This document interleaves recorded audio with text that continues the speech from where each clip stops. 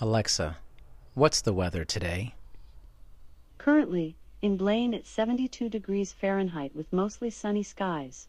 Today, you can expect lots of clouds, with a high of 73 degrees and a low of 57 degrees. Whether you like it or not, big technology is probably here to stay. The question is, how do we grow with it? Or will it take over us completely? Things like the Alexa app have become extremely common in our households. We've invited technology into our home in almost every way, and using Alexa has become a part of that.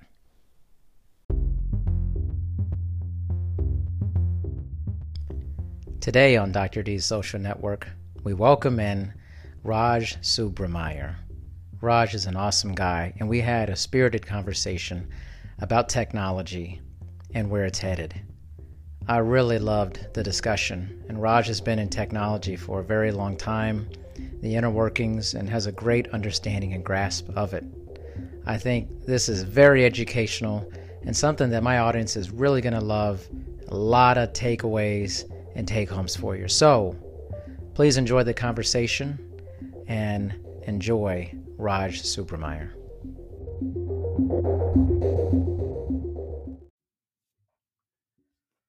Okay, back on the social network here. This time with Raj Subramaier, right? Yep, Subramaier. Subramaier, man. Raj, I've been looking forward to speaking with you we had a really good conversation off air, and I'm looking forward to continuing the conversation here. Same here. I remember our first conversations. It was supposed to be a 15-minute call, but we ended up talking for 35, 40 minutes. Yeah. It kind of happens with me sometimes with people. I'm like, let's talk more. I know. So let's see whether we can bring that magic again over here. So. Well, yeah, for sure. Well, I'm really interested in your story and kind of your beginnings. And I think it's good for us to just start the beginning of your life and just let's go from there and see where it goes, Yeah, sure. So I grew up, of course, from my Texas accent, people can realize that I'm not born in the U.S. So I'm originally from the southern part of India, from a place called Chennai. And just to give you an idea, Chennai is like one of the big cities where IT is big. And you have Chennai, Kolkata, New Delhi, Mumbai, and Bangalore. That's pretty much the 5 big cities in India. But anyways, I grew up in Chennai in a conservative middle-class family. And I'm the younger of the 2 kids. And since a young age, I kind of developed this inferiority complex that I wasn't good enough and I didn't matter. The reason was it was partly because of my childhood upbringing, because my dad, since he grew up, he studied his entire life in scholarship because he was super smart. Then you had my brother, elder brother, who's 5 years older to me, and he was a genius. He currently has 3 masters and then a PhD in robotics. And then there I was, Raj, the average Joe, who didn't do that well in academics, right? So that was kind of the basis of how my whole transformation started. Because this is a thing. For me, I had a lot of interest. I was really good in outdoor sports, good in making friends, good in asking questions about things I didn't know. And also, where I come from, you don't ask questions because it's like a social stigma kind of deal. If you ask questions, you get reprimanded for it because you have to follow the status quo as it is, and they don't want you to diverge from the path they set for you, which they think is good for you. So that is kind of how it all started. So I grew up in southern part of India there under this environment, and then I was constantly comparing myself with other people, especially in the academic side of you, because with Asian folks, it's a thing. Academics is really, really huge, and all these things led me to develop anxiety fear of rejection, fear of public speaking. In fact, just talking to a girl would feel like as if I'm going to get a nervous breakdown, right? Right. So Yeah. I was going through all these low self-esteem, severe body image issues because people used to ridicule me for my weight. And then the trigger event happened the second year of undergrad, where I came through some realization about what I'm doing, what kind of life I'm currently living. And then some things happened during that trigger event, and fast forwarding 20 years from that episode, I'm currently an international keynote speaker, writer, and a tech career coach. I've helped to transform numerous people's lives and careers through my speaking, writing, and coaching. So that's pretty much in a nutshell of where I was, what I went through, and what I'm doing right now. Wow, that's pretty crazy. Like, what's interesting about how like you couldn't really ask questions. And I find that curious. I want to dive just a little deeper on that before we move forward. But what was the thought process behind? I know it's like you said, kind of like this is kind of the path and how things were, but was there a sense of like, hey, don't question how things have always been done and just stay in this pathway? Yeah, so it was a couple of things. So first thing is your parents know what's best for you. That's how we grew up. That's the kind of atmosphere we grew up in. Like, our parents know what's best for you. They have gone through some experiences, and which they thought worked for them. So automatically, it comes down to me and my brother, where they think their path is the right path. And so when they see any changes from the plan they have set up for us, for our upbringing and our growth, then they get really pissed, right? And that's why first thing is when you ask questions about something, saying, hey, that this doesn't even seem to make sense, then they get irritated, because one thing is they think that they're not respecting them. We are not respecting them. Second thing is it makes it sound as if they don't know what they're doing, right? But they've gone through so much of life experiences, and they feel that we are trying to validate them. So those were a couple of things firsthand what happens when you ask questions. And then you get so in tune into that whole atmosphere where you ask questions, get reprimanded for it, ask questions, get reprimanded for it. So what happens is you start developing this fear of asking questions. And so we get into the habit of following whatever is given to us. Okay, this is the right path for you. This is the direction you have to go.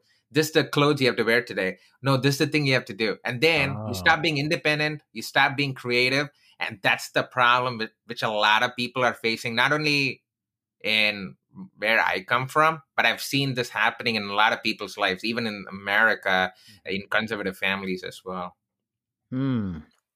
Now, the adjustment so when you were, at what point did you come to America and then started to maybe veer from some of these practices that you were used to growing up? Yeah, so before we get to that point, I just want to give some context. So all these transformation and things didn't magically happen.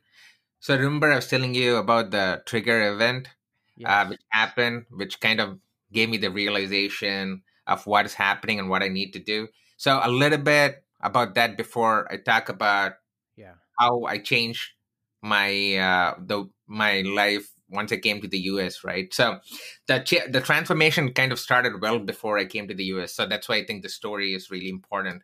So going back to the trigger event, so this happened during my second year of my undergrad.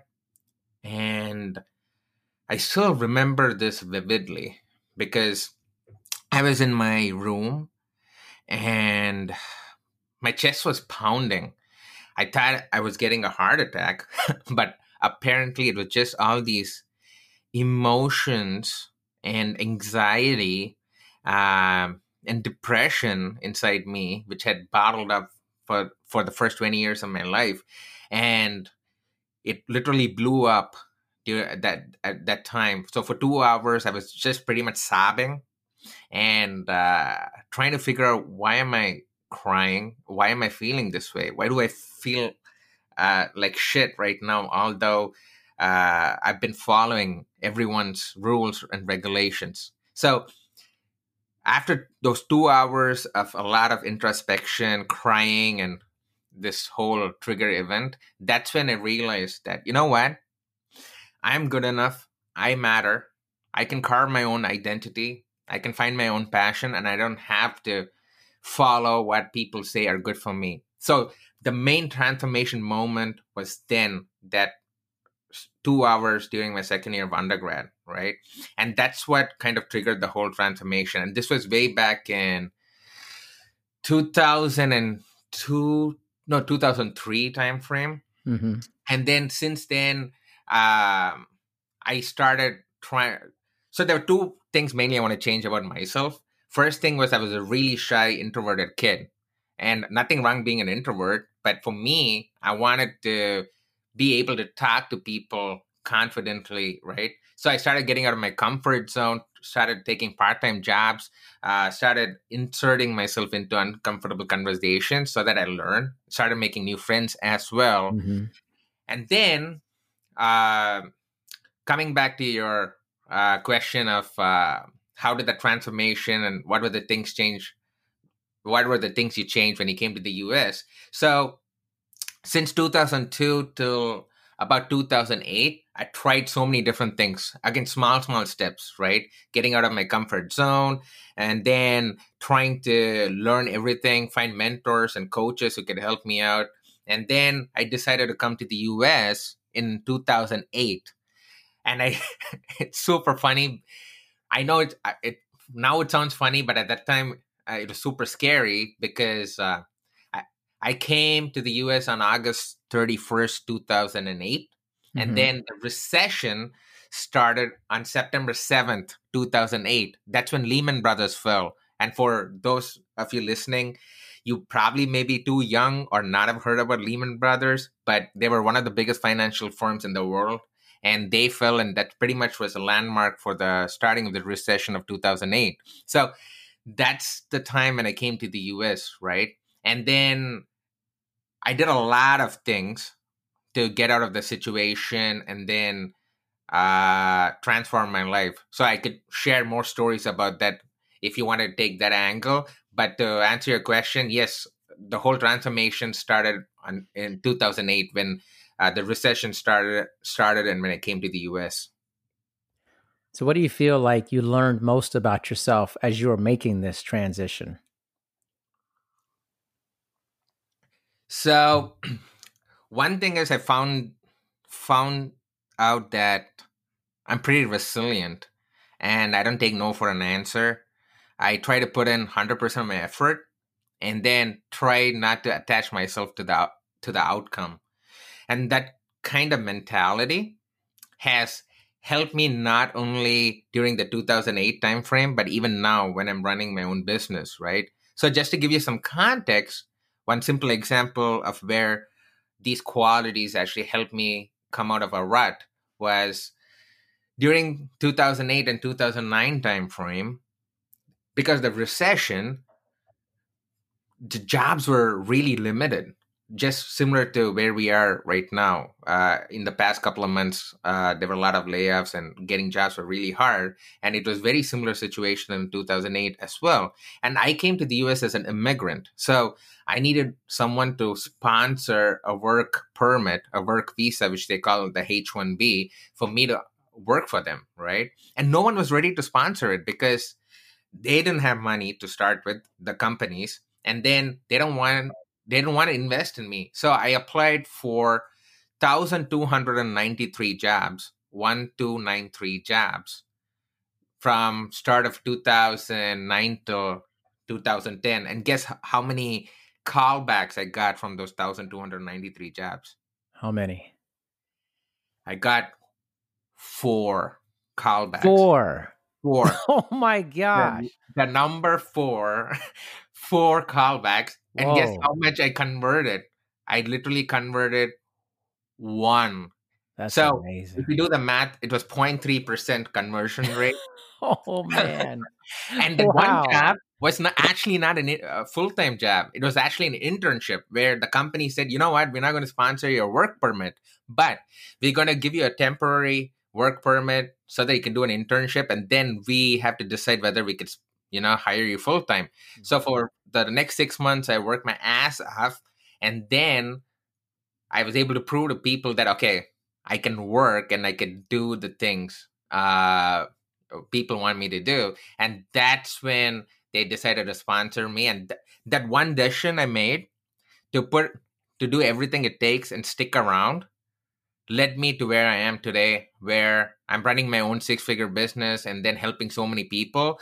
Those things would not have happened if I didn't take that initiative of doing whatever it takes in 2008 2009 timeframe. So I mean, to apply for over 1,000 jobs and to yeah. have four places get back to you, that's staggering. I mean, what were you thinking when you were applying for all those jobs? I mean, I can't imagine. There's a lot of people that are like, I'm going to apply for this many jobs, you know? I know.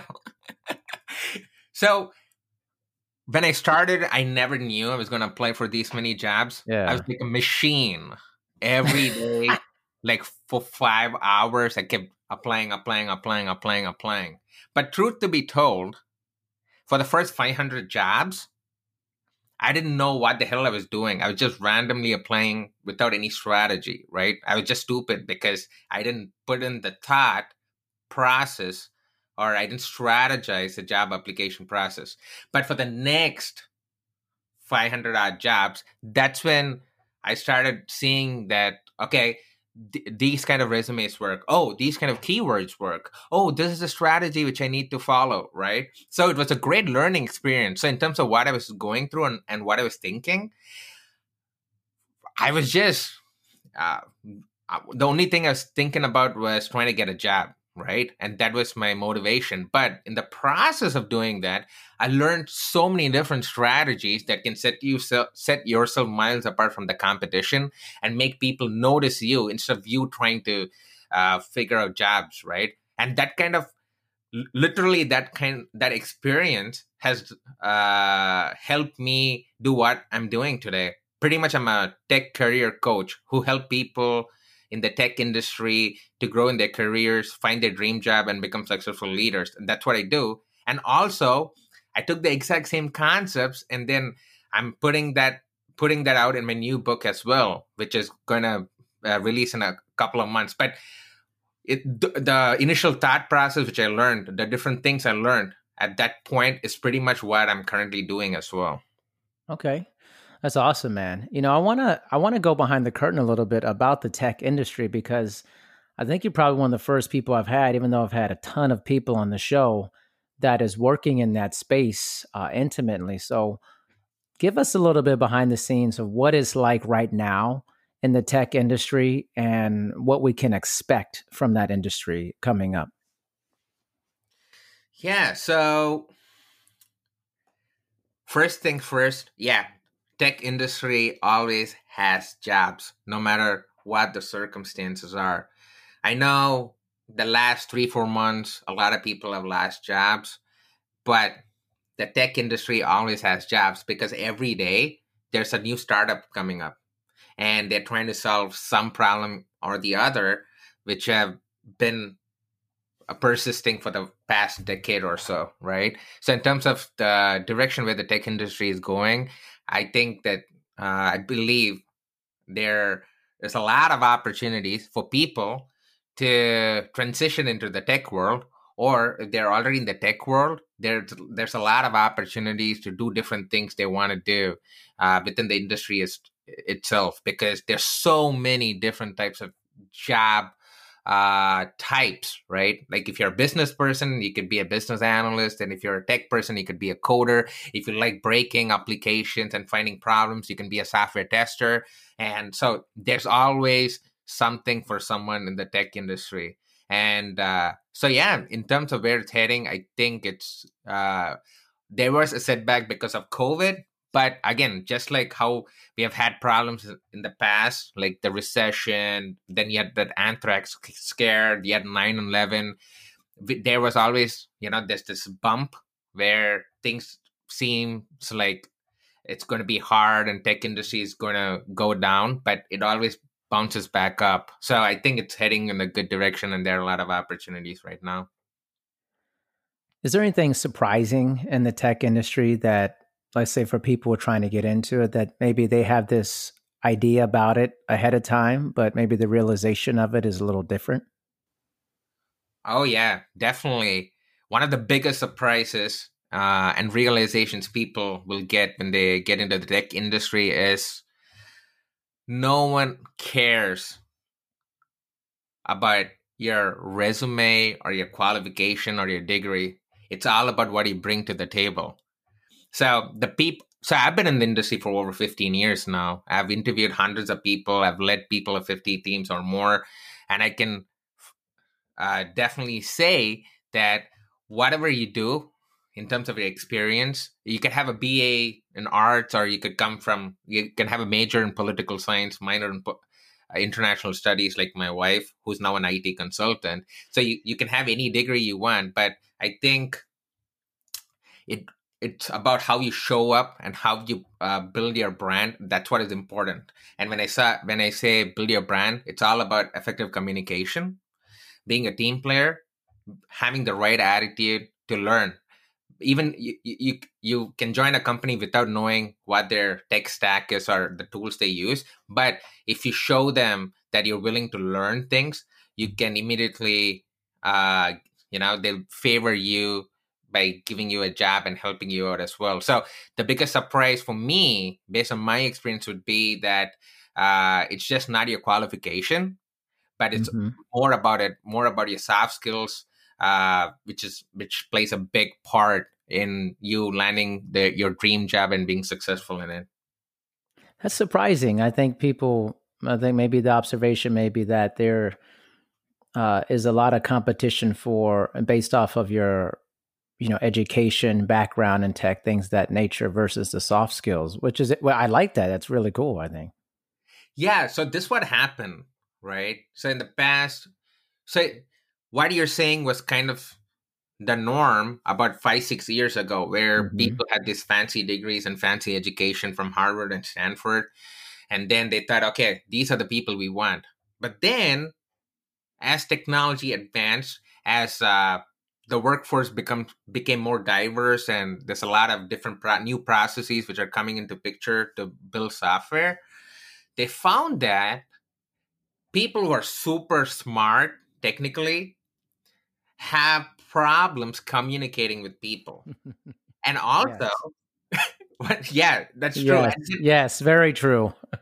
and also, they try to find the most complex solutions to simple problems, right? So, for example, I'm just a random example. Again, I'm not taking digs at different universities, but I'm just want to give your audience some context. Say you hire a person from Harvard and say, "Hey, can you please toast a bread for me?" Right?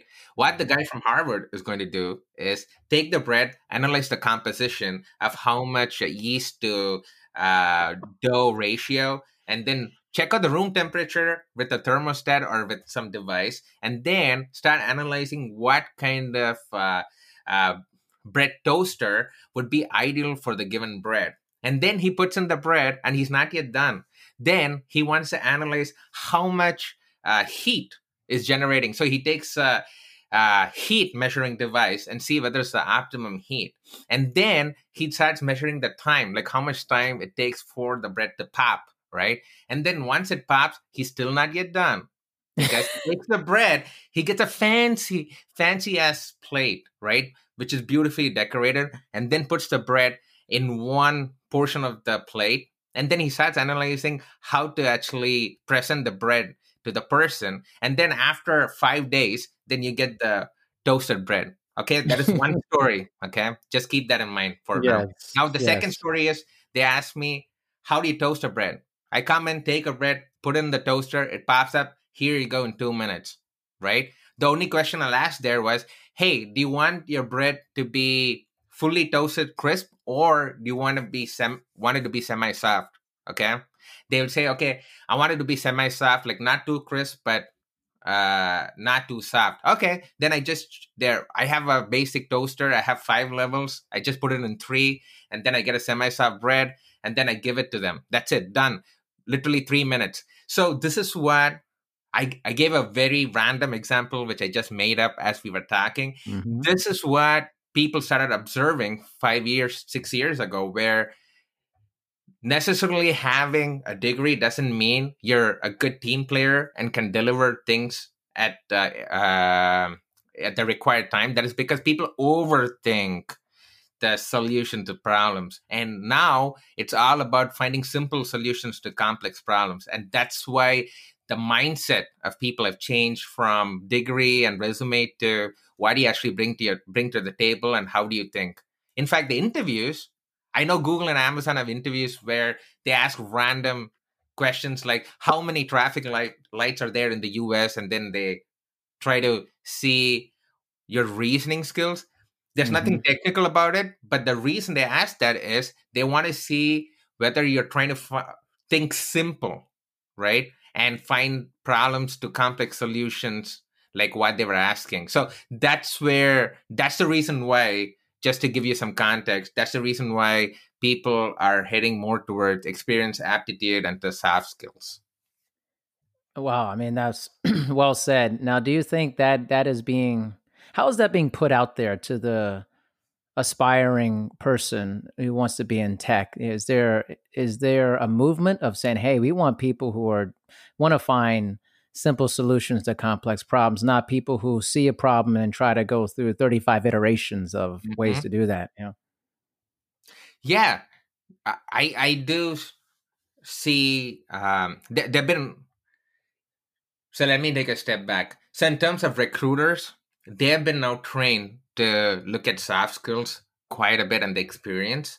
That's why even before having a face-to-face interview, or in this day and age, I would say Zoom interviews, but even before getting to that level, even for the initial screening, the recruiters are trained to focus on the soft skill and then see whether they'll be a team player, right? And they ask some questions like, hey, tell me about a situation where you had to solve a complex problem, right? It could be just like the bread story, and they want to see what kind of answer the person does. So in terms of how the industry is letting people know that soft skills are important, it's starting in various levels, from recruitment to job descriptions. The job descriptions have drastically changed as well, because the job description, apart from the technical requirements, they also say you need to be a team player. You should have led teams of more than 50 people in the past 4 years. So you can see that the focus on things outside your academics have been trickling down into different departments, like recruitment, job description, articles, then the angle and the focus of the companies want to go. So in all these things, there's been this focus on soft skills, and that's how people come to know that, oh, okay, this is important as well, and then they prepare for it. In fact, when I coach people, majority of the coaching is about mindset change, belief system, and soft skills, and the technical aspect is really low, which is really surprising. So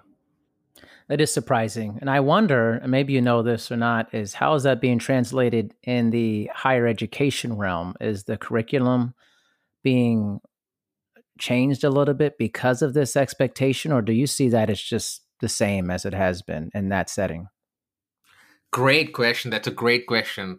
I have a lot of friends who are in higher ed, and they're like principals or people who design curriculum, and it definitely has had an impact in the higher ed industry in terms of in terms of the way the courses are framed. Because like till at least about 3-4 years ago, yeah, it was the academics was really stringent in the sense they would follow one book and then they'll have these questions or things you have to memorize, and then you get scored based on how well you memorize or remember things instead of whether you're creative, right?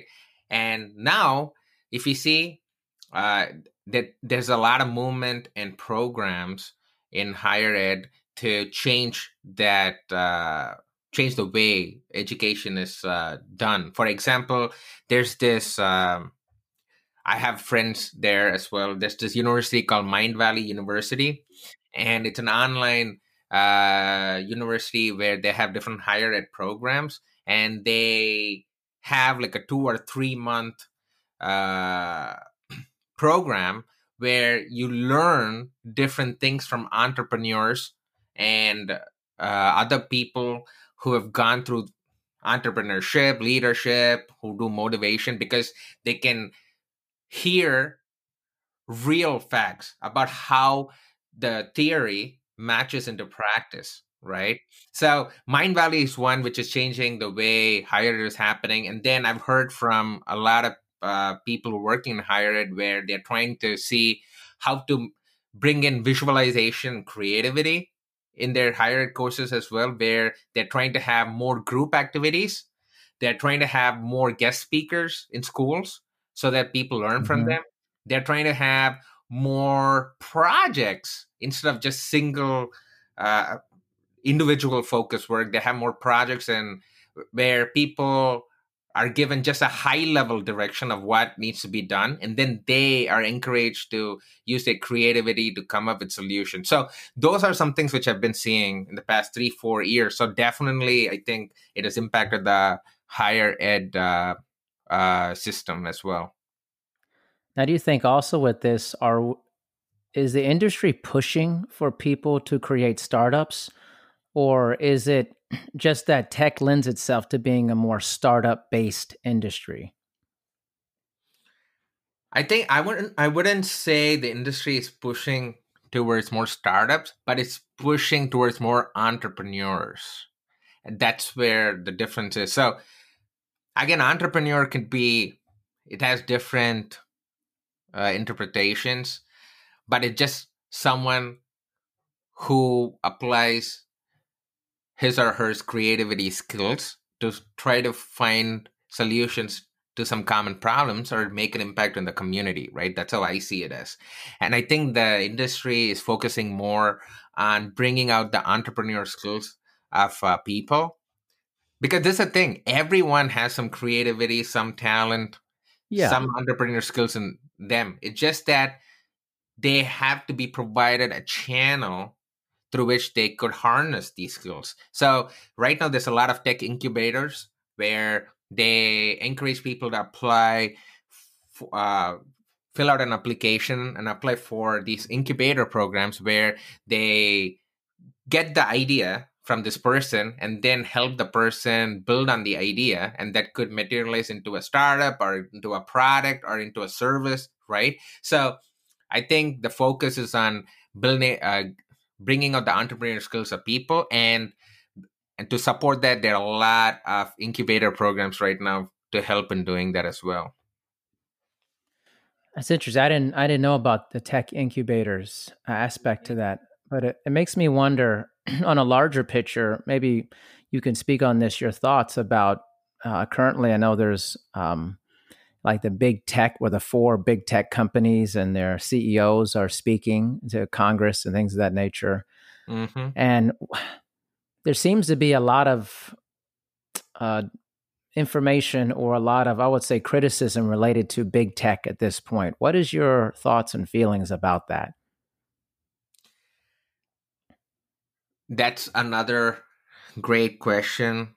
I do feel, being a techie guy working in the tech industry, I do feel there are like 4 or 5 big names who have monopolized the tech industry. So what that means is they have so much customer data, so they can do whatever they want in terms of the services they offer. And that's what you're seeing in media right now, where these big companies, yes, in the age of COVID, having Amazon is like a gift, right? Because literally you can order anything and within like a day you get it, right? But a repercussion of that is there are a lot of underpaid employees in Amazon stores and Amazon manufacturing plants trying to work around the clock and paid really low to provide the service for people to get products and right on time, right? So a byproduct. So what I'm trying to say is, yeah, we have these 4 or 5 big companies. They're providing great service, but there's a lot of problems as well, which is uh, consumer data, privacy, security.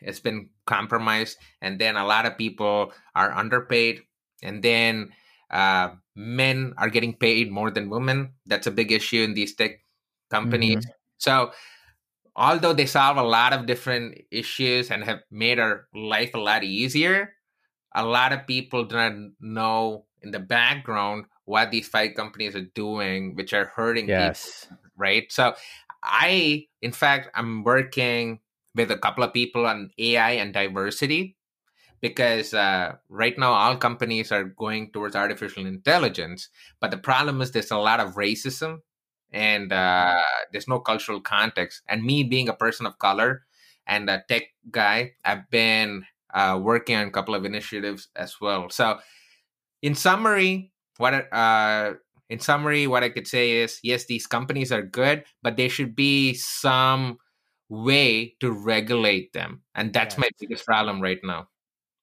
I actually feel very similar to this. I mean, I wasn't asking, I never asked so people like agree with me. I'm just interested, like, what their thoughts are, honestly.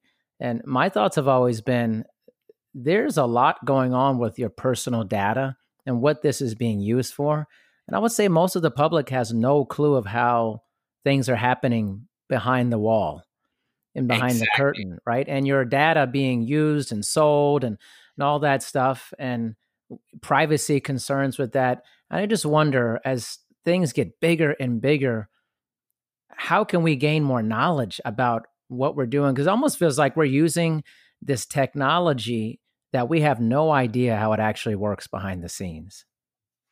Exactly. And that's what the companies want you to do. That is, they don't want you to know about the technology. Just use it and then be happy with the service. But in turn, you brought up a great topic, and I talk about a lot and write about it a lot as well, which is customer data. So data, let's just take AI for example, right? So a lot of people have had this issue where right now you have these virtual assistants like Alexa, Google Home, and what they do is they're constantly listening to you even if you don't initiate conversation with it, right? These Mm-hmm. companies were actually denying that they're doing it, but then 2 years ago, a news broke out that Apple, Google, and Amazon have actual contractors who are listening to all your audio clips to make the AI much smarter. But as a result of that, they can hear a lot of private things happening in your bedroom, in your banking, like anything related to finances. All these private conversations are like people are listening to you. That is one big issue. And after the news broke out, Google and Apple fired all these contractors to get more security. But Amazon, they did something really interesting. They took the creepiness level to the next stage where they said, you know what? We're not going to fire contractors, but we're going to release a new feature for Amazon Alexa called Alexa Guard. And the feature is it's going to constantly listen to you. And if there's a break in, we're going to notify you, right? So that is one aspect where all these all our data is used by these companies to make their systems much smarter, but our privacy is being compromised. Another aspect, which is a huge one, which we are a victim of currently, is targeted advertisements. Yes. So I'm pretty sure you would have had this experience as well. So right now, me and you are talking, and hopefully, I put my phone on do not disturb, and I put my laptop on do not disturb. So hopefully they're not picking up our audio. But what's happening right now is these Siri and Google voice assistants on our phone, they constantly listen to our conversation and start giving targeted advertisements on Facebook. So for example, a year ago, and this has happened day and night, like every day it keeps happening. But the year ago, me and my best friend were walking in downtown Chicago. I live in Chicago, by the way. And we saw this advertisement for this fancy brand of water by a bus stop. And then I turned to my friend and said, man, when did water get this fancy? Because when I grew up, there were only like two kinds of water, right? If you don't get Right. the brand, then you get the other one. And right now, there are like 50 different types of water, and it drives me crazy. That's the only thing which I said, right? And then a couple of hours after this conversation, we get to my apartment, and then we see that on his and my Facebook feed, we are getting ads, Facebook ads for this fancy brand of water. Crazy. And that's the world we live in. These devices are constantly listening to you and giving you targeted advertisements. Even Target, for God's sake. For example, I just had a kid. He's now 9 months old. And even before we had a kid, we were getting advertisements from Target via post saying, hey, this is the best strollers for your kid. These are the best brand of diapers for your kid. The reason they know is they look at the shopping patterns in your Target store, right? So just before we had Neil, my kid, we started shopping for diapers. Then we were researching things for our kid. So they knew that, oh, okay, this person is going to have a kid. So they use AI to learn from the buying patterns of people. And then that's how you get targeted advertisements via post and via your app about different things. And what happens is then people get interested and then they buy more. Then you give more targeted advertisements, you buy more. It's a vicious cycle, and people do not realize that we are slaves to these companies, and we are hooked in already, right? So and we're feeding the AI itself. you're feeding the AI, exactly. And to your question, then how do we come to a realization and build awareness about these things? So first things first is you need to know what you're getting into. So for example, I've never posted any of my kids' pictures on Facebook just because I don't want his security and data to be compromised even when he doesn't know the way of the world, right? So Right. you have the control of how you want to approach these technologies. Unfortunately, I have to use Facebook because I run my own business and need to let people know about it. But I try to make sure that my privacy settings on Facebook, they are the way we want it. And then in most of these stores and apps, you have an option where you can choose for these companies to share your data or collect your data, or you could opt out of it. So that's the first thing you need to do. Any technology you do, opt out of data sharing, because after this became a huge issue 2-3 years ago, now every company has to adhere to and give you that option, right? First thing. Second thing is keep reading about things from like in magazines and articles about data security and privacy. Literally Google data security, racism, technology. In technology, just Google that. You're going to get a lot of articles. Read about it and educate yourself. So that's the two ways which will be a good start. For me, of course, I'm a tech guy. So I already took courses on AI from Coursera and other places.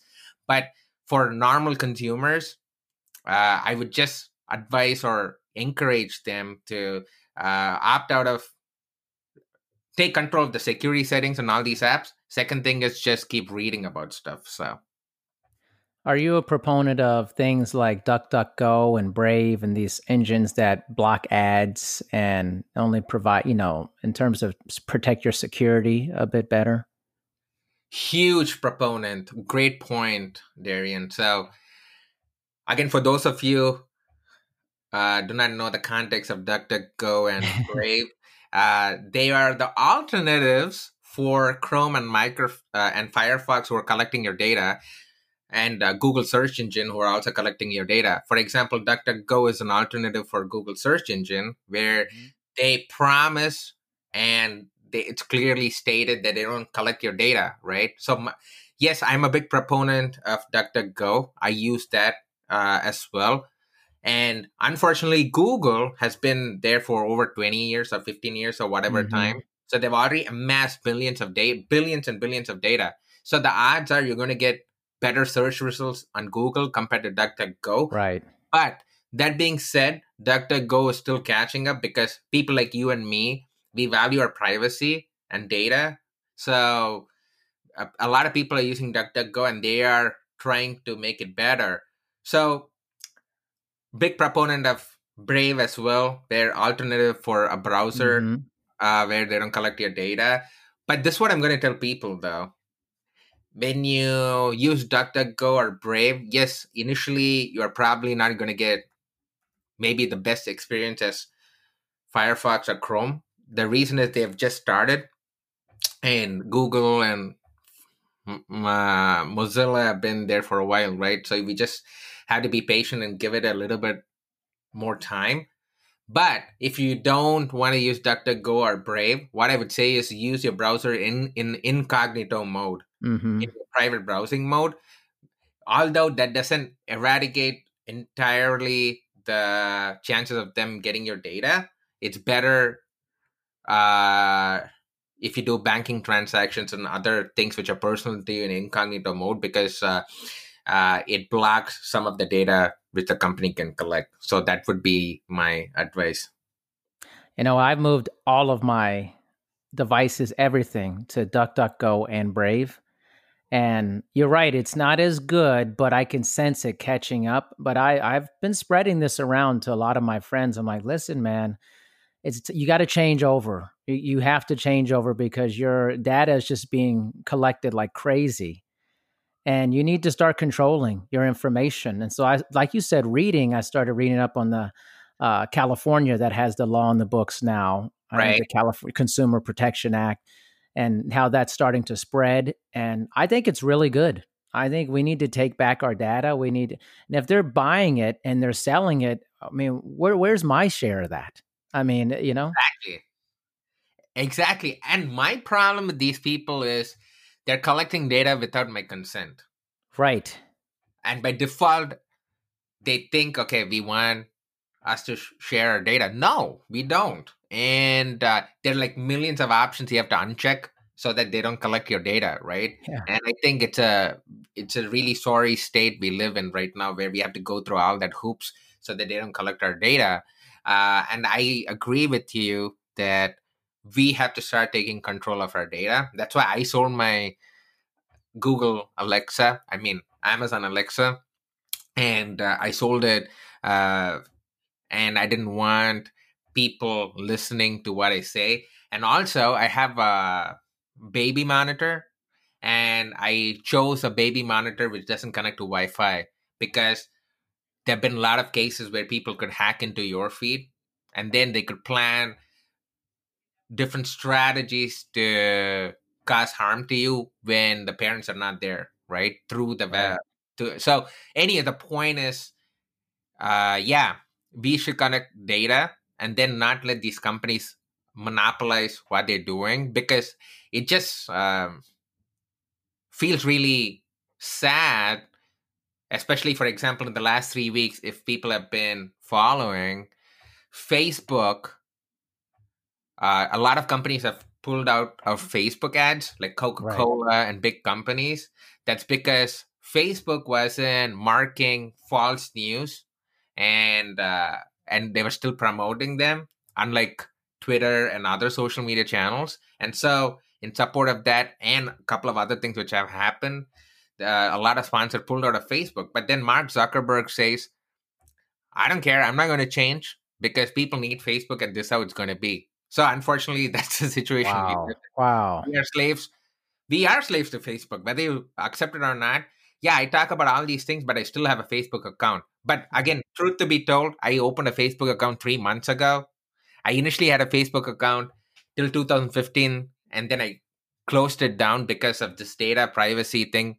it wasn't big that time. People didn't think about it at that time, but I was thinking about it at that time. But now I do have a Facebook account. But again, as Darren, you were saying, we have to try as much as possible to make sure these companies do not take our data, right? That's the best you could do. Yeah, it's actually one of my big hot button topics these days, and I know there's a lot going on that I'm very interested in, but I think it's kind of this it's under the radar sludge that's happening. And it's much like AI and different things like that, that there's so much progress on these fronts that to the average consumer, they don't know what's happening. They don't understand how quickly this stuff is changing, and that humans are feeding AI every single second of the day. You're the intelligence that is feeding this intelligence. But people do it without literally any idea of thinking, what am I putting into this system, this machine, the machine learning, the deep learning, all this stuff? How am I improving AI with my stuff? And what's the data that's being taken from me? I'm in no ways perfect on any of this. I'm just learning. I've made some changes, like I said, with DuckDuckGo and Brave, and I continue to try to get better. I'm guilty of the Amazon Alexa thing. I have two of them in my mind. I'm like, how do I use this better? Like, how do I do this where it's not like, because I like it, but how do I do it where I just turn off the setting where it listens to you, it turns red? I am not perfect on this, but I do think that I'm trying to get better. And I'm hopeful that we're trying to get better, not allow this to just happen, carte blanche to us, Yeah. And what I started doing with that Amazon Alexa when I had it was I unplugged it when we were talking and then plugged it back in when we're going to use it, like for playing music or saying, hey, Alexa, what's the weather like today? Right? Yeah. Because when you unplug it, there's no power and there's no opportunity for Alexa to listen to you. So, for you, in your case, you probably want to unplug it. But one more thing I just wanted to add to our conversation, since we brought up technology, AI, impact to humans. Another big issue currently with technology is racism, I would say. Is technology is super racist. So what do I mean by that? Say, for example, let's just say AI again. So a couple of years ago, this was about 3 years ago, and Google came up with their new app, Google Photos, and they updated their algorithm where they said, you know what, we're going to make your life a lot easier. We're going to auto categorize photos for you and put it in folders. Unfortunately, what happened was it classified African American people as gorillas. What? Yep. And it was a huge issue. The reason is the data sets we are using to feed this AI is not diverse enough. So the odds are the person who actually built the algorithm, when they were using images of different people, they didn't use enough images from people like Asia, people of different colors, right? So the algorithm didn't know how to classify people of color. And this is just a simple example of how deeply ingrained the problem of racism is with these technologies. In fact, we were just talking about tech jobs, and we were just talking about getting into the tech industry, and related to that is screening people. So again, a couple of years ago, University of Chicago, along with MIT, they did an experiment where they sent resumes for different jobs in Boston, okay? And some resumes had African American names like Jeremiah, Teash, those kind of names. And then some resumes with just plain as white names like John Smith, right? Yeah. They found that resumes with white names had 50% more callback than resumes with Hispanic or African American names. And a lot of these big companies like Google, Microsoft, they use AI bots to screen resumes, and immediately you're already starting from a step back just because you're a person of color. And that's how deeply this problem of racism is ingrained. And there are more stories like this which are scary as shit, because when I start telling people, I don't want to scare your listeners, but what I'm just trying to say is, we as consumers, we as like some of whom some of you who are listening are people of color, so we people have to start educating ourselves and others on how these things are actually impacting, right? Because I just want to share one more story related to this whole race aspect. So not a lot of people know this, but when inmates are sentenced in US prisons, they are asked to fill out a questionnaire. It's called the LSIR questionnaire, and people can just Google it. And they're asked different kinds of questions. One of which is, what is the first time you encountered cops? What was your first encounter with cops, or when was the first encounter with cops? The odds are, so say for example, let's just take Chicago. If you grew up in the southern part of Chicago, right? Southern part of Chicago does not have enough funding, and there's a lot of crime there because of various reasons. So the odds are, if this inmate grew up in that area, he or she would say, yeah, when I was 6 years, I first encountered the cops, because they get randomly questioned, even if they're innocent in those areas. For the same question, if there's another inmate who grew up in a rich white neighborhood, and he or she would say, at the age of 35, I encountered my first encounter with cops was at the age of 35. And what happens is, these replies get fed into AI models, and then it immediately classifies the first person I mentioned who grew up in South Chicago as high risk, and it classifies the person who grew up in this rich white neighborhood as low risk, and their sentencing is based on that, which is crazy. Right. An AI algorithm is sentencing you and making judgment on you. And again, don't get me wrong here. Some prison systems use these results verbatim. Like I believe in Colorado and some places in Texas, they just use these results as it is and do the sentencing.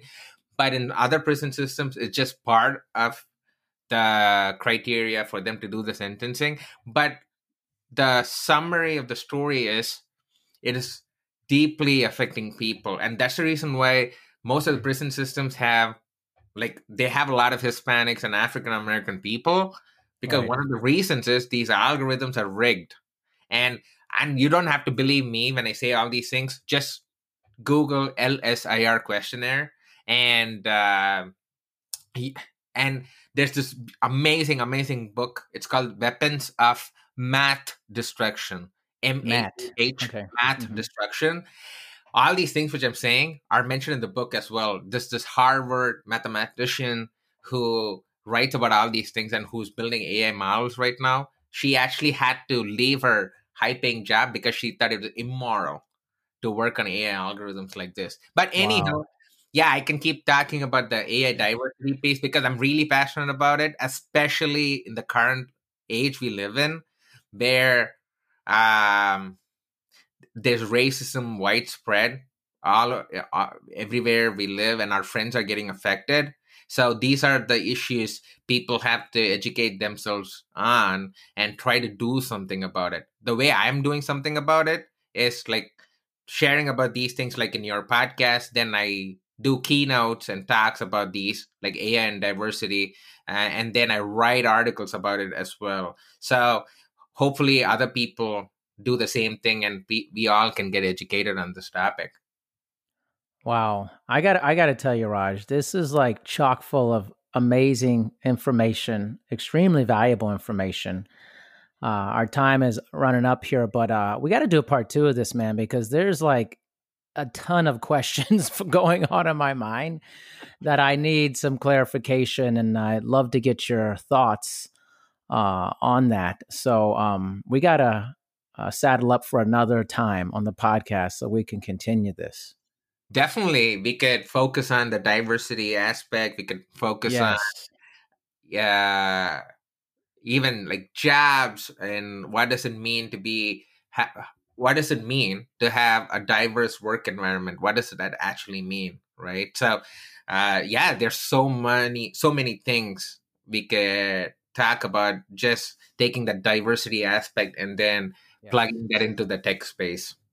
Most definitely. I think, you have such knowledge of the space. I love having somebody who's in the space talking about it and intelligently and providing actionable things that can be done that the public can do to protect their data, understand what's going on with these algorithms, what the tech space is like. Because to be honest, we're all in the tech space on some level because we're using it.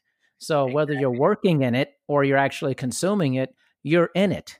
So it's a universal situation for the majority of people at this point. So thank you so much, Raj, for your information and your presence on the podcast. Thank you so much for having me. It was such a pleasure being on your podcast, sharing my insights on various topics. I know we covered so much, and but love the opportunity to talk more in upcoming podcasts, and also hopefully this information we shared are helpful for your audience. So for sure. Thank you, Raj. And we will definitely be in contact. Thanks a lot. I appreciate it, man. Take care. So let me ask you something. How do you get your news? Because I know you want to stay informed with what's going on here in the world. There's so much going on a regular basis. And it's something that's been a problem for me personally. And I've been searching and searching and searching, and finally I found a news source that I think all of my listeners are going to love. It's called The Donut, or the dose of news useful today. The founder and CEO, Peter Nowak, is a good friend of mine, and when he turned me on to it, I was just blown away. Finally, a daily news source that delivers succinct and factual news about all the world's occurrences, and it's an easy access to finding things that you just want to get information about. And it also serves up a lot of positive news stories that you won't hear anywhere else. It's your daily reminder that there is good in the world, even if it doesn't feel like it sometimes. So, get the donut, stay informed. It's 100% free. You can unsubscribe anytime. Visit thedonut.co or text donut to 66866 to sign up today.